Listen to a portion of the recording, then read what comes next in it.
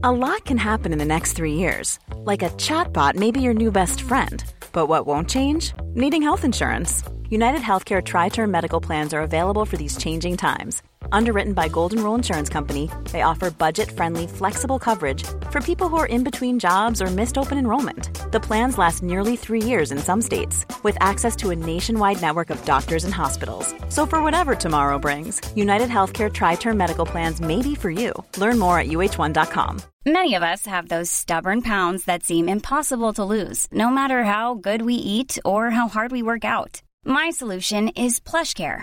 PlushCare is a leading telehealth provider with doctors who are there for you day and night to partner with you in your weight loss journey. They can prescribe FDA-approved weight loss medications like Wegovy and Zepbound for those who qualify.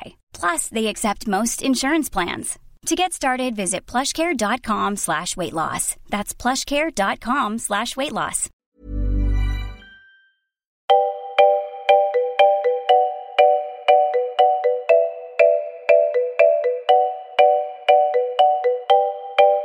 Det här är Mellan raderna med Gide och Öman, en podcast om läsning.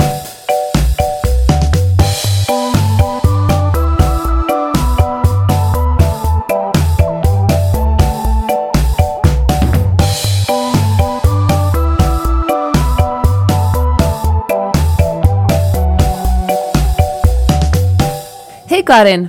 Hej Peppe! Vad har du läst? Jag har läst ganska mycket här under jullovet, får man säga det? Jultiden. Så himla mysigt för övrigt att få på något sätt lov att sitta inne och läsa och käka julgodis. Alltså jag måste erkänna att orsaken till att jag har läst mycket handlar delvis om att vi har bott hos olika sorters mammor som är underbara, men mammor är så jäkla ointresserade av internetuppkoppling. Så det har varit svårt för mig att nå någonting annat än fysiska böcker.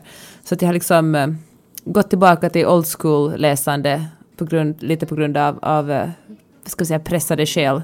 Men det är jättebra. Vi åkte till landet också i mellandagarna och hade inte så bra uppkoppling där. Och det var ju paradiset. Jag tror vi läste familjen här flera böcker var. Allihopa. Kanske inte 4-åringen, men jag läste för henne. 4-åringen är ett geni som du som kommer att börja läsa vilken minut som helst. Vilken sekund som helst. Ja. Men du, bland dem som jag har läst så är det en i synnerhet som jag tänkte prata om idag. Det är en novellsamling. Passar ju mig. Du vet att jag är ett fan av korta historier. Det här är George Saunders. 10th of December heter den. Och den kommer ut på svenska här nu. Om några veckor. 10 december. Och det är alltså en samling. Ja, vad kan det vara? Kanske alltså den 10-tal historier. Den heter den 10 december. Den kommer inte ut den 10 december. Nej, den heter 10 december och den kommer ut på svenska. Den har fått, jag tror att den kom ut på engelska 2013 och fick då en av de 10 bästa böckerna på New York Times Book Review-listan. Och New York Times sa det här är den bästa boken du kommer läsa i år och så vidare. Så den har blivit kritikerhyllad. Och det är ju inte så himla lätt det här med novellsamlingar just.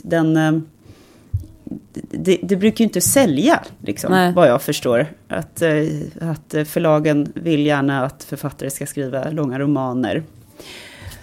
Och jag tycker att det är synd, för att novellen är en underskattad form av litteratur. Särskilt novellsamlingar. Jag föreställer mig till och med svårare att skriva noveller eftersom man måste vara så precis. I romaner är det kanske också viktigt att man är precis, men då har man mera utrymme att breda ut sig och korrigera liksom dumheter. I noveller måste man varje jäkla bokstav sitta på rätt plats. Ja, precis. Och man måste gestaltningen av huvudpersonerna i en novell måste ju verkligen, man måste använda typ hela verktygslådan som författare på ett annat sätt för att verkligen få liv i de olika figurerna, karaktärerna som vi brukar säga. Det tycker jag han gör. Det jag skulle vilja säga om den här George Saunders, han är född 58, han ser ut precis som den här snubben Walter White i Breaking Bad. Är det sant? På författarfotot. Jag bara tänkte så här, snart sätter han på sig ett par diskhandskar och börjar koka upp lite crack. Men han... Crystal meth om jag får be. Precis, ja förlåt.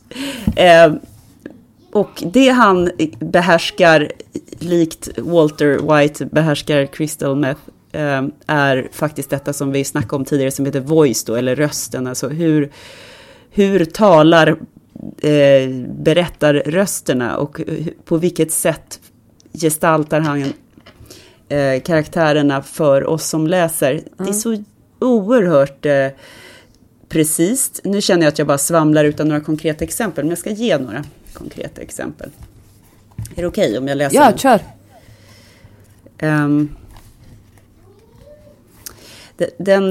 Den novellen som en av de starkaste i den här samlingen, den heter just 10 december, det är den som har gett titeln då till själva samlingen. Och den handlar om, premissen är att det är 2 huvudpersoner, en ung pojke som är lite tjock och lite mobbad och ute i skogen och springer omkring i sin egen fantasivärld, och så är det en gammal man som har cancer och är på väg att dö och inte har lust att dö som ett vårdpaket. Så han tänker, jag går ut i skogen den 10 december, det är minus 12 grader och så tänker jag att jag fryser ihjäl istället så slipper... Han gör liksom en egen ättestupa. Ja, precis. Jag har alltid tänkt att om man verkligen ska dö, vilket några av oss kommer att utsättas för, men jag tänker att det kanske är ett bra sätt att bara liksom frysa ihjäl.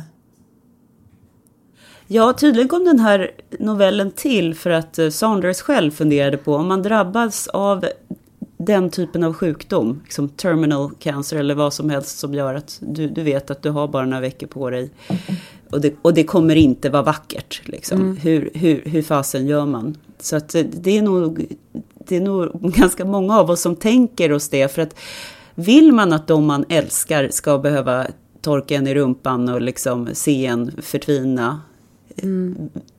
Eller, och det är det han hela tiden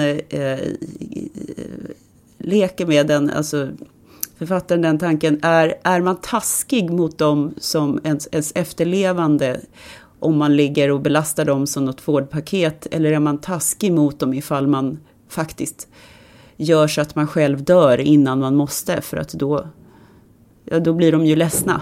Nej, men jag förstår precis, så intressant. Jag träffade en kompis i Stockholm som har förlorat både sina föräldrar, sin pappa för ganska länge sedan och sin mamma ganska nyligen. Och han sa att han nästan känner en sorts befrielse av att han inte behöver ha ångest över dem längre. Alltså han saknar och älskar dem såklart, men det var liksom nästan lite skönt att inte behöva ha konflikter eller fundera över vem som ska ta hand om dem och så vidare. Ja. Jag vet inte om man får säga så, men... Jo, men det får man säga. Jag ska läsa lite i alla fall, som några exempel kring det här med rösten, berättarrösten. Först så är det lilla pojken då, som nu är vi inne i hans huvud. Han håller på att frysa ihjäl, han ramlade ner i en damm. Och sen så kom den här gamlingen och räddade livet på den lilla pojken. Mamma. Han tyckte inte om när de retades om mamma. Mamma hade ingen aning om hans låga status i skolan, eftersom mamma mer betraktade honom som den förebildliga eller briljanta typen. En gång hade han genomfört en hemlig operation där han spelat in mammas telefonsamtal bara för spaningsaspekten. De flesta var trista, triviala, handlade inte alls om honom. Med undantag för ett med hennes vän Liz. Jag hade aldrig drömt om att jag skulle kunna älska någon så mycket, hade mamma sagt. Jag oroar mig bara för att jag inte ska göra någon rättvisare, vet. Han är ju så fin, så tacksam. Den ungen förtjänar allt. Bättre skola som vi inte har råd med, en och annan resa, typ utomlands. Men inte heller i vår prisklass. Jag vill bara inte svika honom, du vet. Det är allt jag vill ha ut av livet, du vet. Liz, att det vid livets slut ska kännas som om jag behandlat den där magnifika lille killen rätt. I det laget lät det som om Liz kanske hade börjat dammsuga. Magnifike lille killen. Han borde nog fortsätta. Magnifike lille killen var typ hans indiannamn. Han kom på fötter och började efter att ha samlat ihop sin enorma mängd kläder som någon slags otympligt kungligt klänningssläp gå hemåt. Här var lastbilsdäcket, här platsen där stigen blev lite bredare, här platsen där träden korsade sig, som om de sträckte sig efter varandra. Vävtak kallade mamma det. Med en stöt kom han ihåg gamlingen. Vad i helsike? En bild dök upp av gamlingen, ensam och blåhyad i sina vita kalsonger som en krigsfånge övergiven vid taggtråden eftersom det inte fanns plats på lastbilsflaket. Eller en sorgsen traumatiserad stork som tog farväl av sina ungar. Han hade stuckit från gamlingen. Han hade inte skänkt honom en tanke, attans. Vilken skitfeg grej att göra. Han måste vända, nu genast. Hjälpa gamlingen att stappla därifrån. Men han var så trött. Han var inte säker på att han skulle orka. Gamlingen klarade sig säkert. Han hade säkert någon sorts gamlingplan. Ja, och då, nu har jag hoppat några stycken bara för att visa hur den här pojken tänker och pratar.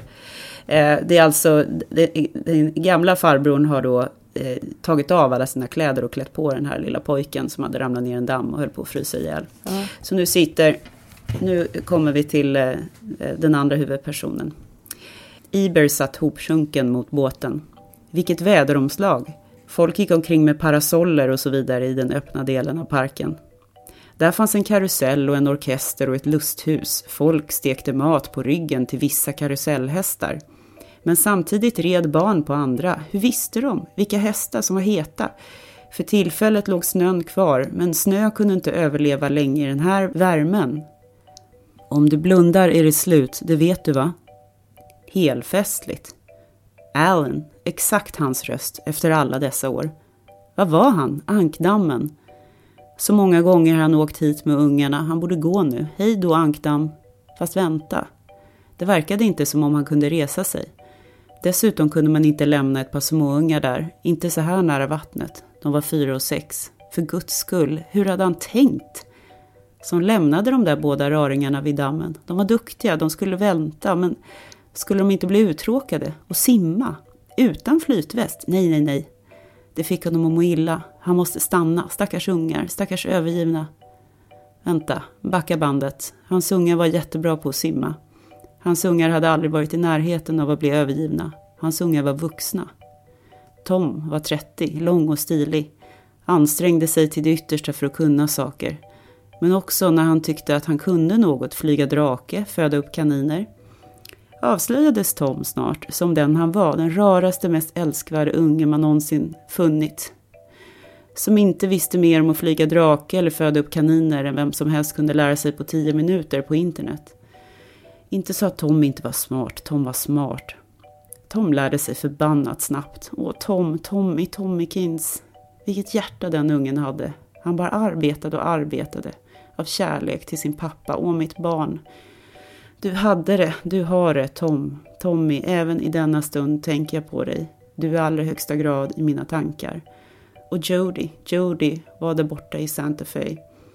Hon hade sagt att hon skulle ta ledigt från arbetet och flyga hem, om det behövdes. Men det behövdes inte. Han tyckte inte om att tränga sig på. Ungarna hade sina egna liv. Jode, lilla fräken av sikte. Gravid nu, inte gift. Inte ens tillsammans med någon. Okej, jag slutar där.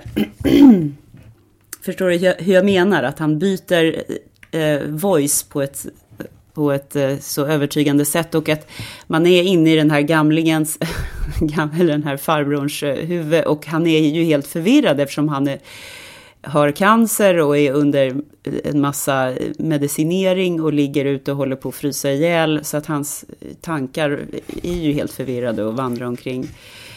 Och han funderar på om han ska röra sig därifrån eller dö där. Och det är otroligt spännande och rörande. Jag började faktiskt lipa när jag läste den här i slutet. Jag ska inte läsa hur det går där. Jag tänkte säga att den låter väldigt sorglig. Men hör du, jag tänkte på en sak när du sa att han gestaltar de här karaktärerna så himla bra. Och jag tänkte att orsaken till att jag inte gillar noveller så mycket för att ofta känner jag att jag vill liksom läsa en lång historia, jag vill ha liksom en längre relation med de här människorna. I en novell så bara på något sätt susar de förbi och så finns de inte längre, men i en roman kan man liksom under flera dagars tid eller till och med veckors tid liksom umgås med de här personerna i böckerna. Ja, jag förstår vad du menar. Om man ska bygga en relation till dem. En riktigt stark romanförfattare kan ju faktiskt bara på några sidor bygga en personlighet som man liksom relaterar till, eller en scen eller någonting. Men det är klart, de är ju flyktiga. Jag blandar ihop de här 10 novellerna redan nu när jag har läst förstås. Jag ska säga att jag läste den då på engelska, men nu läser jag den på svenska även om det är före recensionsdatum. Jag hoppas att det är okej. Ja, men rekommenderar du den, trots att man kanske inte är besatt av noveller som jag är? Ja, men jag tycker det. Jag läste också en novell av Gillian Flynn i veckan som heter En sån som du. Som är en söt liten bok som jag också gav faktiskt till min svärmor bland annat i julklapp.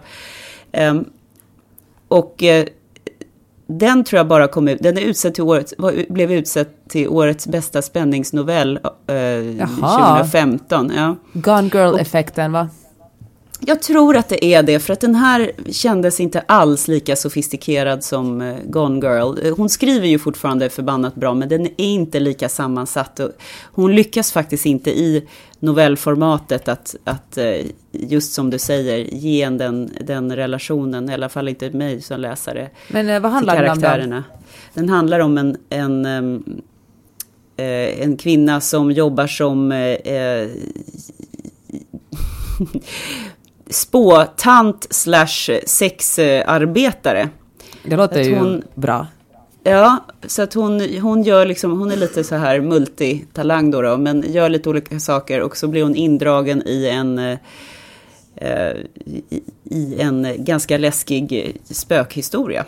Jaha, alltså är det övernaturliga fenomen i den här novellen? Nej, men man kan ju tro det. Det är en svart, nu läser jag från baksidan, en svart och kuslig novell om ett hemsökt hus och en familj med hemligheter. Den publicerades första gången i George R.R. Martins antologi Rogue. Du vet väl vem George R.R. Martin är, va? Det är väl någon så här fantasyförfattare. Oj, nu kommer du få så mycket skit. Rättas bara. Okej, får jag tala om vad jag har läst då? Ja. Då, får jag? Jag har läst... Gör det! Vi har ju... Jag vet inte om jag snackar om det i poddarna, men före och efter poddarna har jag tjatat om att jag vill läsa om någonting som har med Nordkorea att göra. Och för jag läste för några år sedan en bok som heter Alla monster måste dö, som handlar om en gruppresa till Nordkorea. Och som på något sätt, jag tror inte jag fick så himla bra recensioner, men den fastnar på något till mig. Jag tänker ofta på den, för det var en sån absurd historia. Det är 2 svenska, de utgav sig för att vara konstnärer och författare som har skrivit den. För jag tror att man får inte ens vara journalist. Man får inte komma in i landet, tror jag, som journalist, eller det är mycket svårare. Så de åker på en gruppresa och helt enkelt skriver om det som de upplever, allt från Pyongyang, och såg de ut lite i periferin också. Och det finns historia som till exempel att när Australien öppnade en ambassad i Pyongyang, så ordnade de ganska fort efter öppningen en tågafest som var så vild så Nordkorea slängde ut dem. Så nu har Australien inte längre någon ambassad. Men Sverige har ju faktiskt en ambassad i Pyongyang, och det är väl inte så mycket politik där, men Sverige har väl fattat beslut att det är bättre att finnas där och på något sätt få ta en pytteliten del av verkligheten, trots att det mesta information de får säkert är massiv propaganda. Men att det är, att det är bättre att vara på plats än att bara inte ha någon koll på vad som händer där alls. Och parallellt med den här historien om den här gruppresan som då går genom hela Nordkorea, med på den här gruppresan finns förresten några killar från Bromma som mest är där för att göra något crazy. Det är liksom en sån upplevelseresa för dem. Det är som att man kan klättra upp för Mount Everest, eller så kan man åka till Nordkorea. Det är väldigt roligt så här, de är från Bromma. Det är väldigt viktigt att de är just från västerort. Det var så mycket. Vi kom ju från Stockholm igår kväll och landade i LA, och då tänkte jag att den här tiden var i Stockholm, så träffade jag en massa människor som är födda och uppvuxna i Bromma. Och jag har liksom aldrig förr haft en relation. Det är bara för att du bara umgås med såna här mediemänniskor. De är ju från Bromma allihopa. Jag till exempel, bott i Bromma. Till exempel. Anyway, parallellt med den här historien om gruppresan så finns det en annan historia som handlar om 2 sydkoreanska regissörer som den ena bor i Hongkong och råkar vara i Hongkong då hon blir kidnappad av Nordkorea. regimen och den andra, jag tror att han är i Seoul, men han blir i alla fall också kidnappad. Och så får de bo, jag tror att de bor upp till 5 år i Nordkorea där de ska göra filmer. För Kim Jong-il är liksom besatt av filmer. Och åtminstone det första året så blir hon väldigt bra behandlad, för hon är liksom någorlunda medgörlig, medan han utsätts för ganska vidriga förhållanden. Och så står det att istället för att det finns så mycket resurser, trots att Nordkorea verkligen inte är något rikt land, så finns det resurser för dem som för en liten minoritet. Så att istället för att använda kulisser i filmerna så bygger man upp hela städer eller hela liksom landskap. För det finns jättemycket billig arbetskraft. Så vidrigt och fascinerande. Sen lyckas de här regissörerna efter 5 eller 6 år i landet, så åker de på en slags filmfestival till Österrike, tror jag, lyckas fly till amerikanska ambassaden. Visst hette det så här Potemkin-städer eller någonting under tsartiden i Ryssland? Ja, kanske det. Så här fiktiva eller så här kulisser längs med tsarens väg ungefär, där det skulle se fint ut. Det låter så absurt alltså.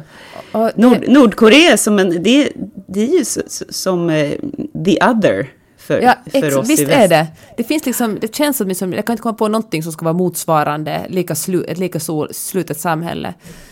Och det var jag undrar vad och det är ju liksom ett samhälle som liksom där personkulten är liksom går över alla andra. Det går till och med över er fascination med kungahuset i Sverige. Alltså folk är ju galna. Ja, det skulle jag nog säga.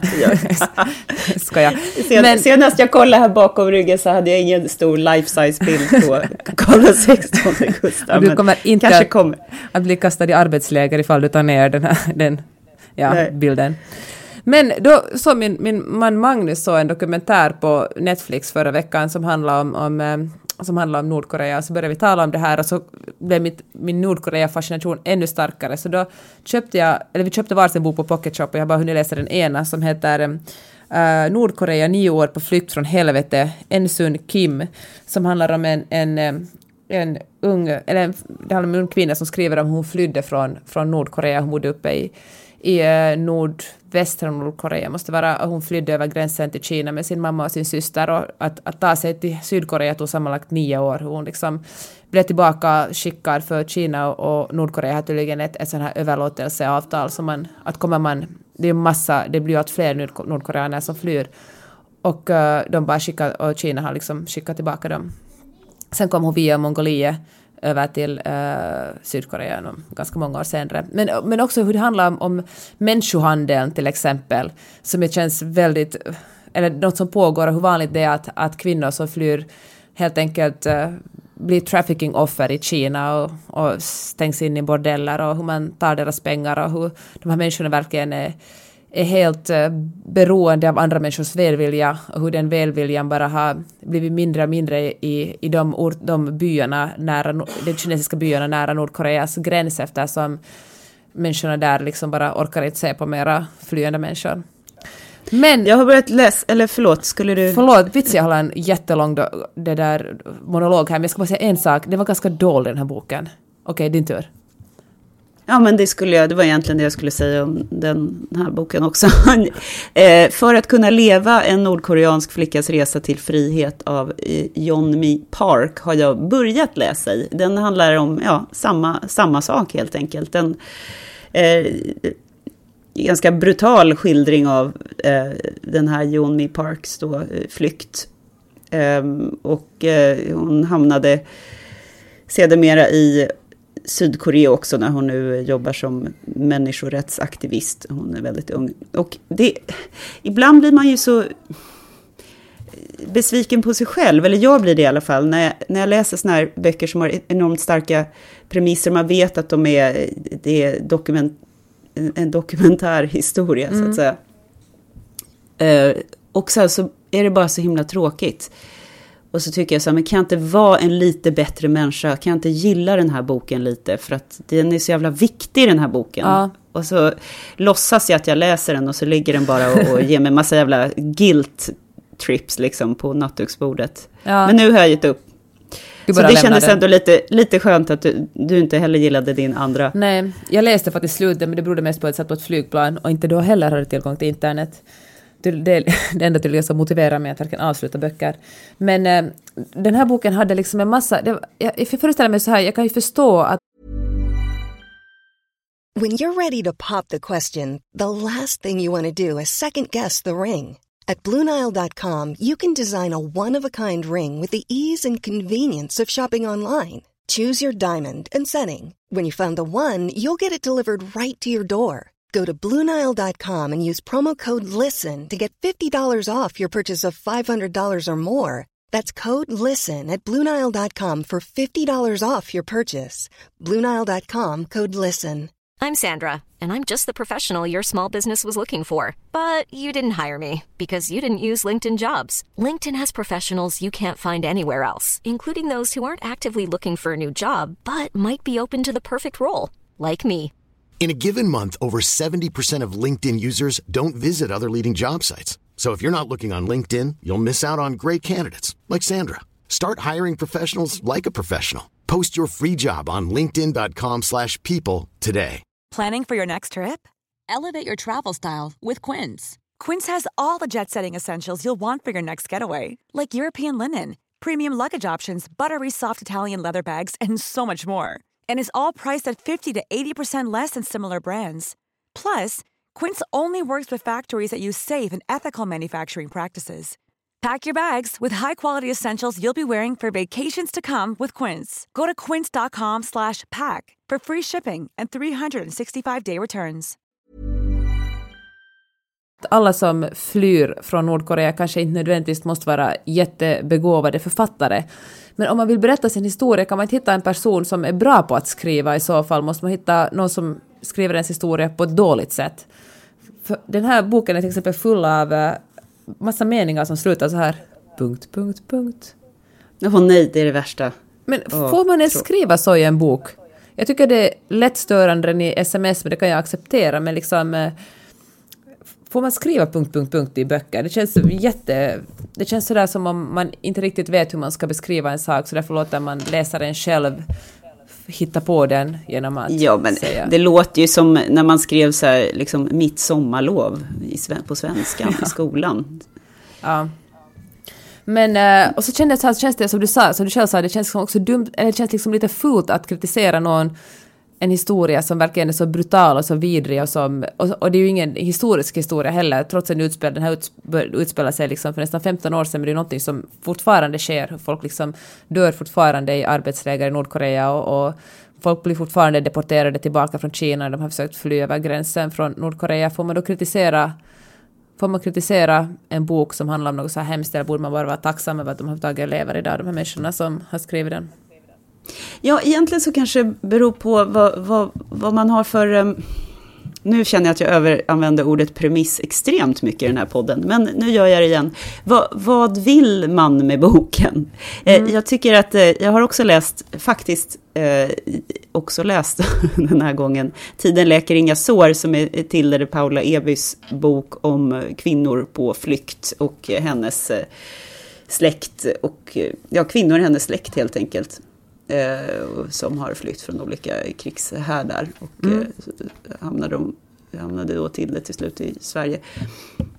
Och det är långt ifrån en litterär, liksom höglitterär text, och det är liksom inte meningen heller. Jag tycker att det är så jäkla bra att Tilde, som inte är författare, hon är ju journalist och kan berätta och gestalta och så vidare, men att hon skiter i det och skriver bara så här, nu skriver jag den här boken och har inga pretensioner att göra något annat än att skriva de här kvinnornas historia. Och så är det med det ungefär.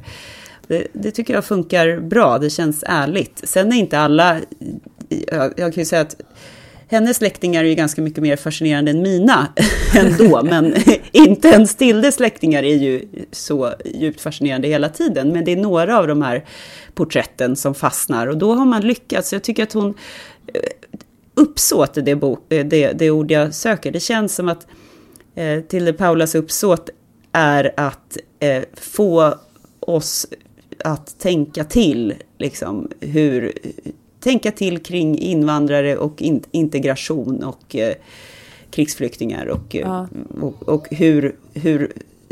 hur fan det är möjligt att vi har människor i vårt land som tror att det kommer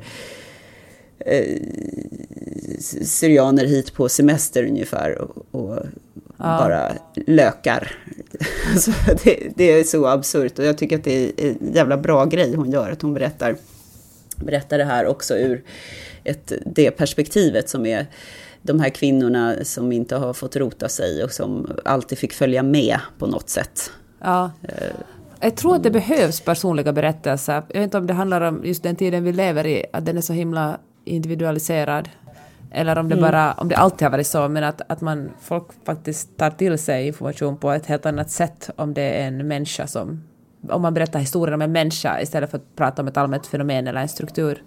Ja, precis. Och det är ju liksom den gärningen hon gör där, tycker jag. Och hon har ju ett enormt patos själv och intresse i invandrarfrågor till det. Så att jag tror att den där boken var liksom tvungen att skrivas. Men nog om det. Jag tänkte bara nämna den också, eftersom vi ändå pratade om böcker om kvinnor på flykt. Men då har jag en till i det här ämnet. Ja, jag har läst Jenny Nordbergs De förklädda flickorna i Kabul, som handlar om ett fenomen i Afghanistan där pojkar är så otroligt mycket mer värda än flickor.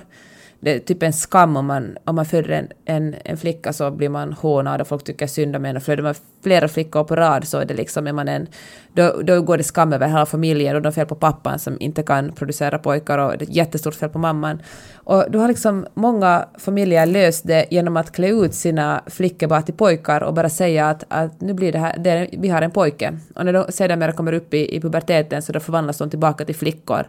Och det är så himla intressant det här, för Afghanistan som det står i den här boken, antagligen det sämsta stället i världen att vara kvinna på. Man är så otroligt förtryckt och uppfattas som dummare och sämre, och liksom man är bara ett bruksföremål.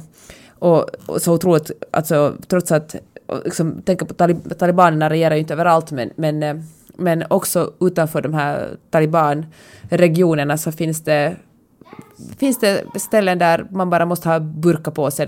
Kvinnor ska inte ens gå ut. Men ändå finns det liksom någon slags acceptans för att man klär ut flickor till pojkar. Och då liksom, trots att alla vet, eller många vet, att den här pojken egentligen är en flicka, så accepterar man det i tysthet och låter henne leva som en pojke. Och då handlar den här boken också om hur de här unga flickorna får smaka på ett helt annat sorts av liv, en helt annan sorts frihet. De får gå ute på gatorna, de får liksom se på människor, får gå raka i ryggen, de får liksom prata, de behöver liksom inte behaga och liksom ha alla fördelar som man har när man växer upp som pojke i världen, och speciellt mycket då i Afghanistan. Men då tar den här författaren Jenny Nordberg också upp det här, att vad händer sen när de måste gå tillbaka? Hur kan en människa som då har fått leva den här friheten, som sen är tvungen när hon kommer upp i puberteten att förvandlas från att ha haft allt till att vara värd noll? Hur mår de liksom psykiskt, de här små flickorna som håller på att bli kvinnor? Att de måste lära sig ett helt annat sorts kroppsspråk. De får plötsligt att tala på ett helt annat sätt. Inte skratta högt och ständigt aldrig ta ögonkontakt med någon. Och liksom inte bara ändra sin klädsel, utan liksom ändra hela sin personlighet och alltså, väsen, skulle man till och med kunna säga. Mm. Och, kommer de fram till att det hade varit så att säga mindre plågsamt om de inte hade fått smaka på den här friheten? Egentligen, det som jag tycker är bra i boken, att hon kommer egentligen inte fram till någonting. Det finns ingen absolut sanning i slutet av boken, utan det är mest bara ett resonemang där hon funderar själv på som västerländsk kvinna och ser det här och försöker tala och fråga liksom hur de här flickorna själva upplever det. Också sådana som vuxna kvinnor som barn har fått vara pojkar. Och så funderar hon mycket kring det här och skillnaden mellan kön och genus. Och hon diskuterar mycket kring det här, att hur man verkligen kan lära sig att bli en pojke. Att många av vissa människor känner att de föds in i fel kön. Men de här små flickorna blir utvalda till att bli en pojke, och så blir de uppfostrade som pojkar. Och då fortsätter de att känna sig som pojkar. Och jag tycker att det är liksom otroligt intressant hur stark miljöns påverkan kan vara på en. De måste ju alla kuva sig och bli kvinnor, men många känner sig fortfarande vilsen i sina kroppar efter att ha levt hela sin barndom som pojkar, för de ser sig själva som pojkar. Ville du någonsin vara pojken när du var barn? Jag tror inte det. Jag kommer ihåg att jag alltid ville ha en storebror. Det kändes sådär tufft att ha någon att försvara en.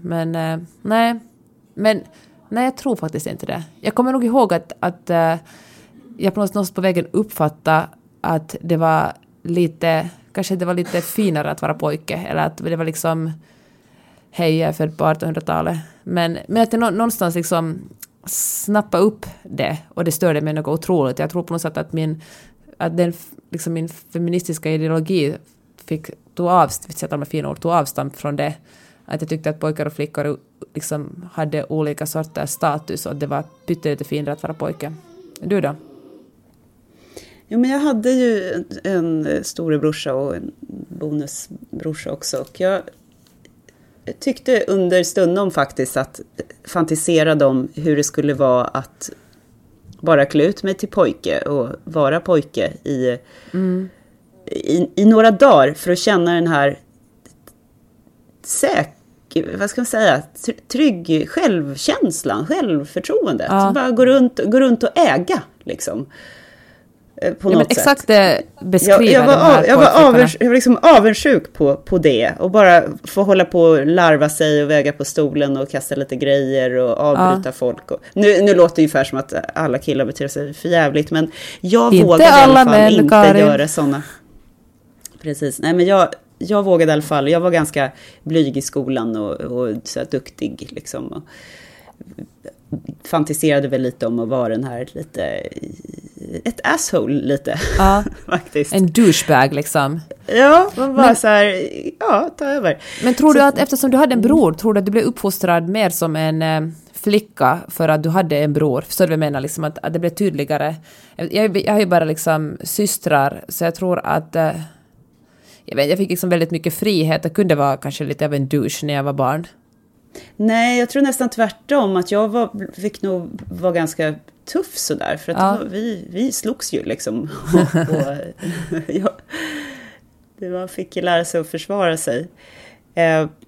Men sen så var vi kanske inte så himla traditionella i det. Det var inte som att han hela tiden höll på och spelade fotboll och gjorde grabbiga saker. Utan han sjöng ju i kör och gick på Adolf Fredrik och sådär. Så att det var inte så grabbigt, men ändå i hans krets liksom. Han och hans killkompisar, de var ju säkra. Det är klart att jag tyckte att de var tuffa, 2 år äldre och killar och sådär. Och jag ville nog vara en av dem sådär. Mm.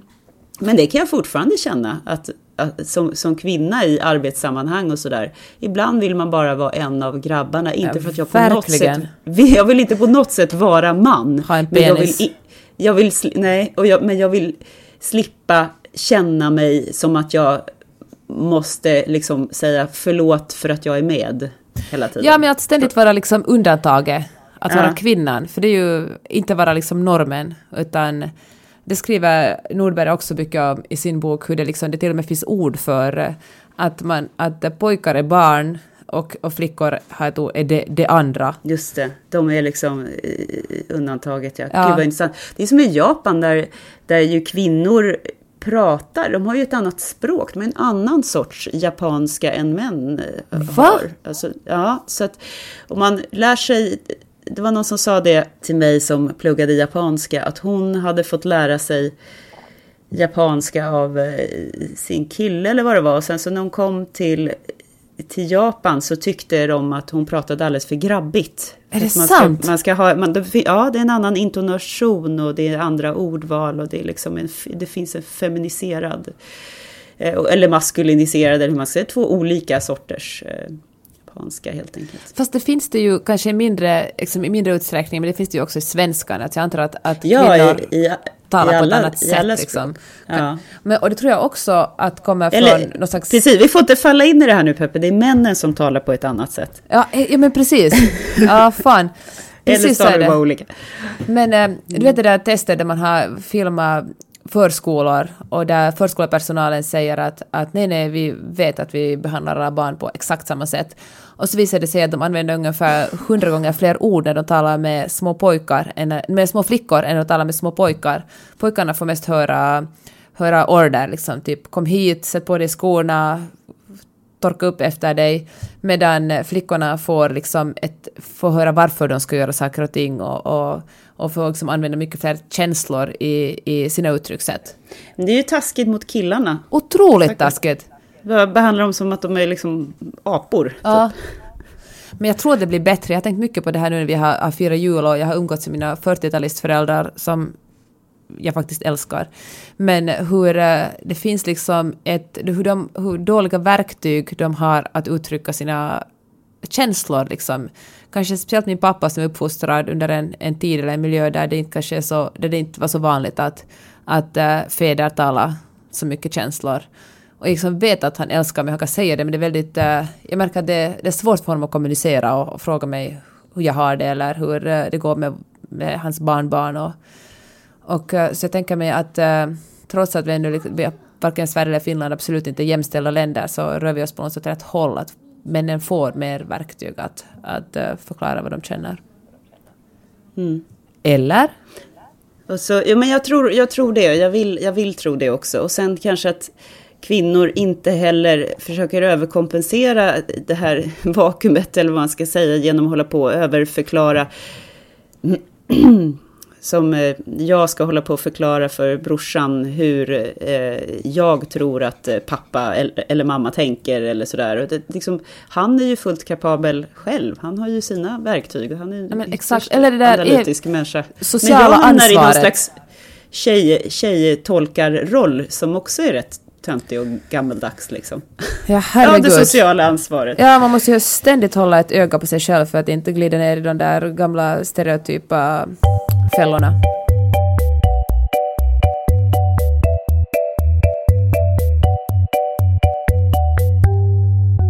Jag skulle vilja snacka lite om en skuldpåse jag har. En surdeg som ligger här framför mig. Do it.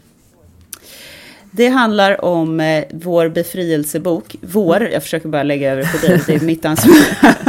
Mellan raderna-podden. Karin tog sig an en bok som heter De vilda detektiverna av Roberto Bolaño för många herrans veckor sedan. Och det var vår lyssnare Lotta som sa att hon inte pallade att läsa klart den här boken för att den var liksom för jobbig. Det var för ansträngande, för många, hon uttryckte det var för, jag måste måla upp så många olika bilder i huvudet att jag liksom inte orkar. Boken liksom tog över hennes liv. Ja, tänkte jag, inga problem för Gide, jag läser ju som en blixt. Ja, eller hur? Så 8 veckor senare, jag har inte lyckats läsa ut bokfan. Den är så jobbig, Lotta. Jag abdikerar. Den besegrar dig. Jag lämnar walkover. De vilda detektiverna kommer inte bli utläst av mig. Jag kan utmana några läsare. Har ni eller planerar ni att läsa Roberto Bolaño? Gör det. Ni kommer få en guldstjärna till er på posten av mig.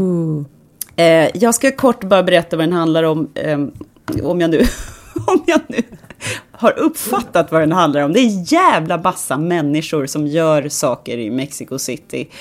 Nej, de gör inte så mycket saker. De sitter mest och pokulerar på olika kaféer och snackar litteratur och är lite lagom intellektuella. Men framförallt så är det så väldigt många karaktärer som är snarlika och alla heter typ så här Humberto Ulysses Lima eller Alberto José Carrera, eller alla har 3 namn som är ganska lika och det är nästan bara killar och alla är intellektuella och skriver poesi. Ja, i alla fall. Det är lite oklart vad de gör. Den här boken har blivit otroligt hyllad, så att det är förmodligen bara jag som är i kass på att förstå hur fantastiskt den egentligen är. Kanske det är bara en statusbok som folk säger att de har läst för att de tror att de får... Alltså jag misstänker ju att killen i Pocket Shop som sa att den var så, spände blicken i Lotta och sa att den var så fantastisk. Jag tror han bara försökte ragga upp henne. Alltså det kan inte vara möjligt att han verkligen... Ja. Men hur som helst, så att tyvärr, jag tar med gärna nästa befrielsebok. Vad ska vi läsa nu istället?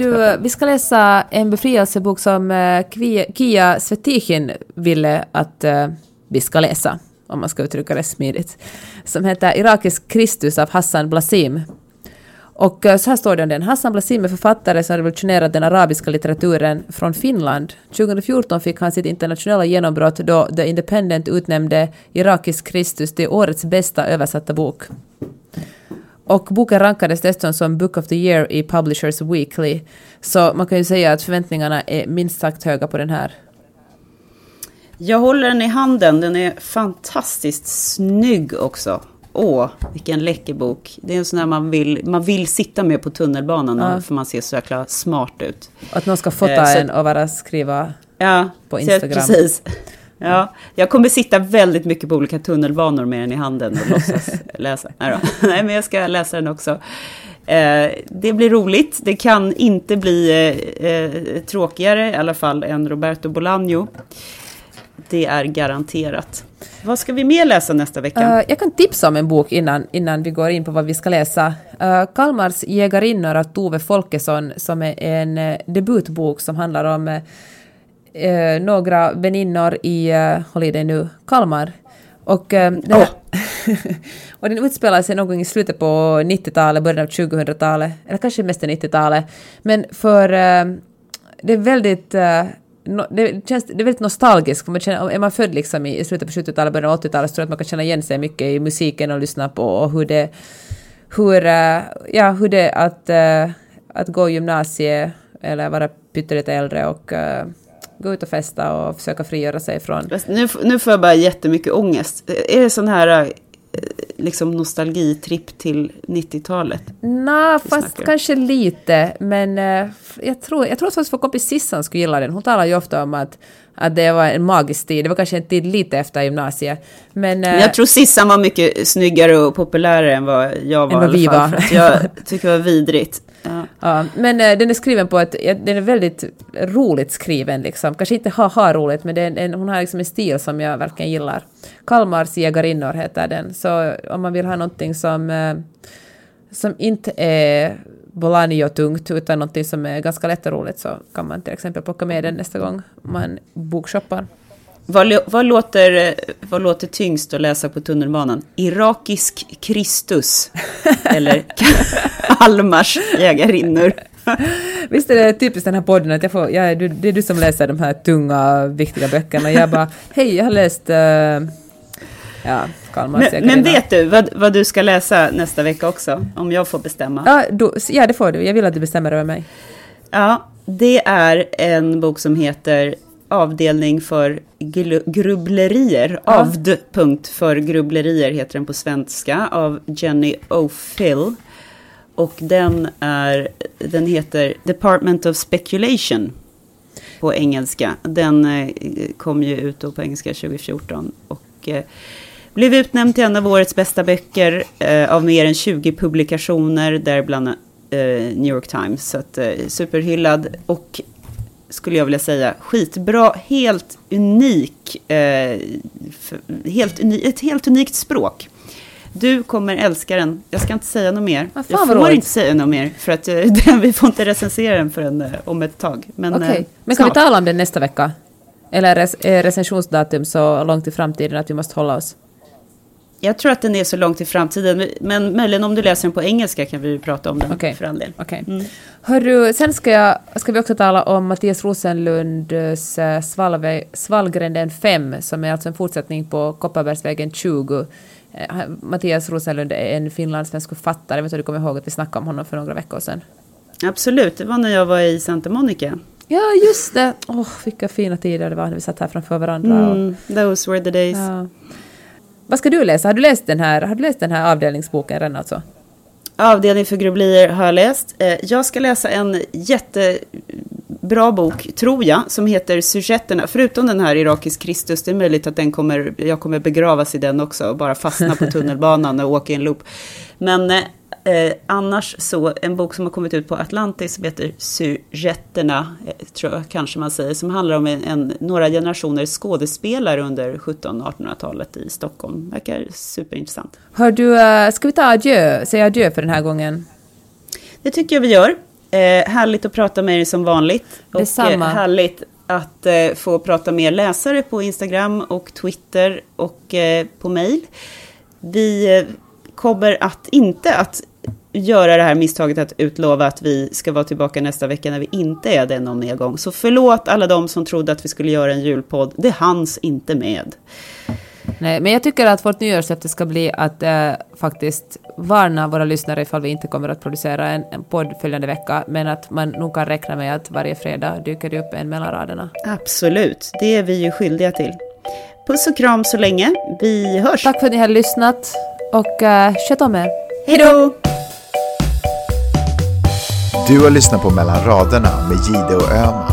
En podcast om läsning med programledarna Karin Gide och Jeanette Öhman. Glöm inte att du kan mejla dem på mellanraderna-podden@gmail.com. Hey, it's Danny Pellegrino from Everything Iconic. Ready to upgrade your style game without blowing your budget? Check out Quince. They've got all the good stuff, shirts and polos, activewear and fine leather goods, all at 50 to 80% less than other high-end brands. And the best part? They're all about safe, ethical, and responsible manufacturing. Get that luxury vibe without the luxury price tag. Hit up quince.com/upgrade for free shipping and 365-day returns on your next order. That's quince.com/upgrade. Imagine the softest sheets you've ever felt. Now imagine them getting even softer over time. That's what you'll feel with Boll & Branch's organic cotton sheets. In a recent customer survey, 96% replied that Boll & Branch sheets get softer with every wash. Start getting your best night's sleep in these sheets that get softer and softer for years to come. Try their sheets with a 30-night guarantee. Plus, get 15% off your first order at bollandbranch.com. Code BUTTERY. Exclusions apply. See site for details.